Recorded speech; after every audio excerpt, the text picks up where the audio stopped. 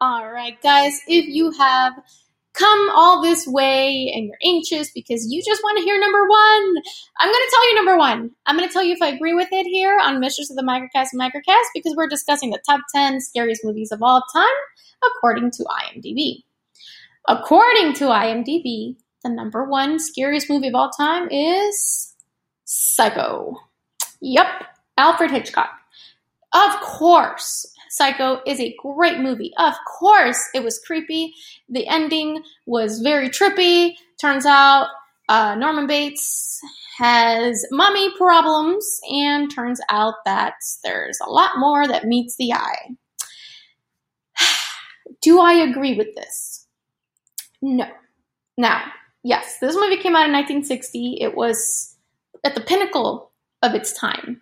But I don't agree with number one because even though it was a great movie, and I think for sure top 10, not taking that away from the great Alfred Hitchcock, which is a great director, 100%. I agree. I love his movies, but I just don't think it's number one.